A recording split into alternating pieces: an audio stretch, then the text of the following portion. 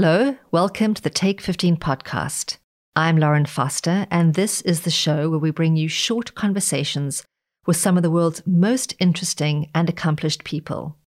Today, ESG investing. That's investing based on the belief that certain environmental, social, and governance factors are material to financial performance. My guest is Kathleen Bachman. She's a CFA charter holder and director of ESG at Loomis Sayles & Company. I hope you enjoy the conversation. Kathleen Bachman, welcome. Thank you. I'd love to start our conversation with semantics. CFA Institute recently partnered with PRI to write a series of global reports on the state of ESG integration around the world. And one thing we found that there was still a lot of divergence of opinion on what ESG means. So how do you define ESG for your purposes?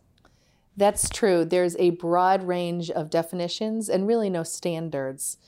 We think of ESG as a very broad umbrella encompassing many different factors under environmental issues, social issues, and corporate governance, which all can be very distinct and unrelated, or they can be correlated. But for us at Loomis Sayles, we think about ESG factors that are material to the investment process. So that can be defined differently depending what asset class we're looking at. And how about the term sustainable investing? I think sustainable or responsible investing is a term that's been used over the years to talk about a wide spectrum of different types of asset management. So it can be negative screening, it can be positive screening, or it can be impact investing. For me, it really ranges across the spectrum. How is ESG integrated differently on the credit side compared to your equity research process?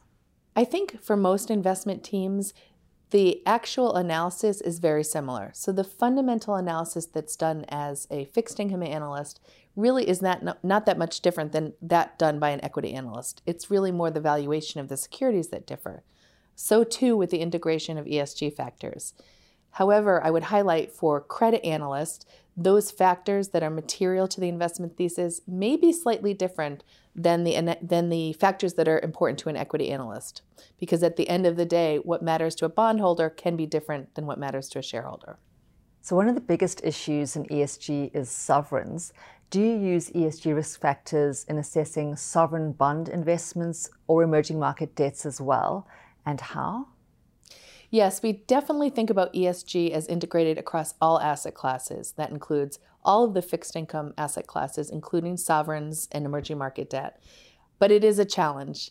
Just as fixed income credit ESG integration is a little more difficult than equity because of the data provider challenges, we also find that sovereign is even more challenging than credit because of engagement.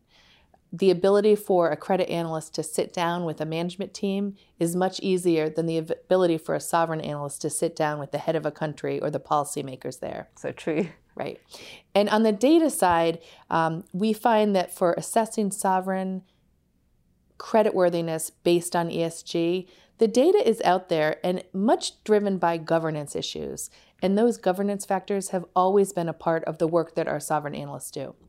On the emerging market side, I think one of the biggest challenges is the quality of the data, the transparency from the issuers, as well as the fact that the data itself isn't always at the level of the security that we're looking at. So more specifically, an emerging market credit issuer may have a parent company, and oftentimes that parent company is where the ESG rating is, but the actual issuance may be from one of many different subsidiaries, and they may not be rated.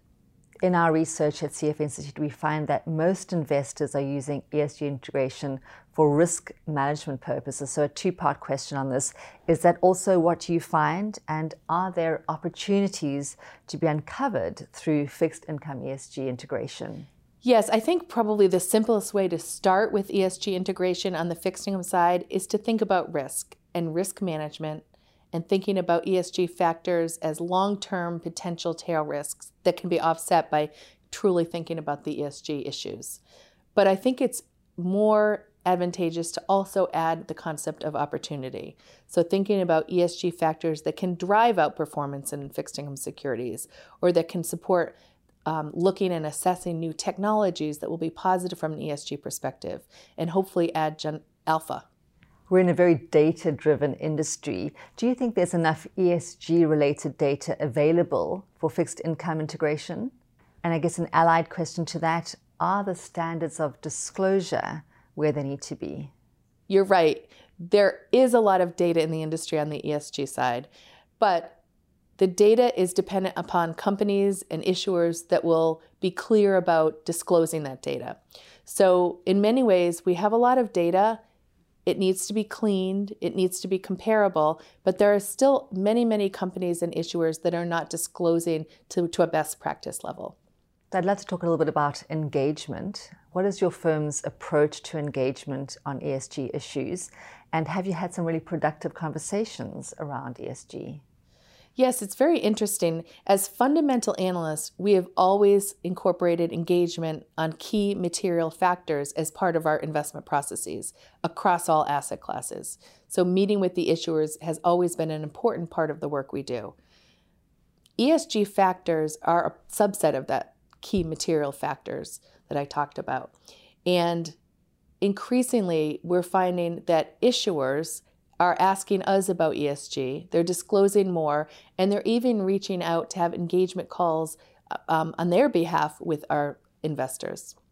How do you see ESG integration in the bond world evolving in the future? Well, an evolution is the right word. I use the term evolution because that's the industry term for ESG work. We're on a journey or we're on an evolution, but it really feels like a revolution. When we think about the quantity and quality of ESG data and the work that's being done in this space, it's amazing.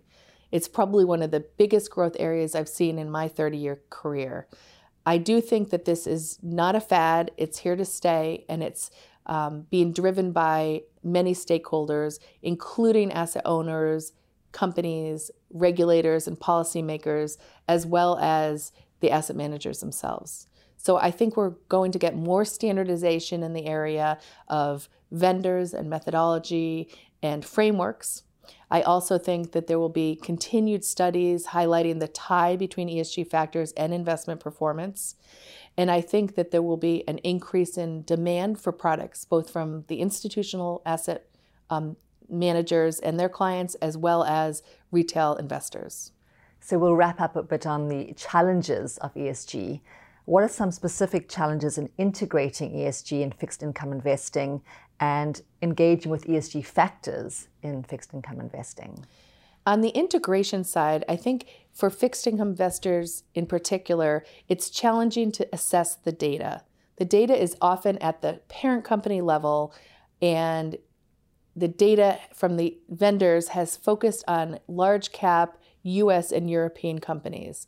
Many times fixed income investors are assessing subsidiaries of major companies, and they can be in a different industry than the parent, which is rated by the vendor. So that's a challenge, mapping the ratings to the key issuers within fixed income.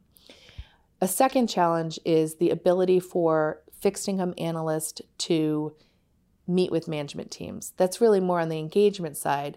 But whereas the equity shareholders have proxy voting, they have more of an ability to call senior management at times, the fixed income analysts can also have access to senior management at their issuers, but it tends to be aligned with the time frame of new issues or periods where the issuer has a specific need for capital.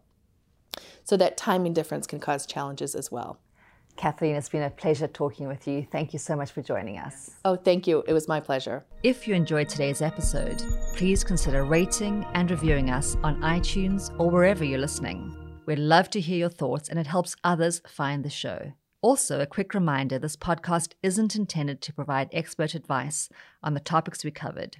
If you need tax, accounting, or legal advice, please consult a professional. I am Lauren Foster. Thanks so much for listening.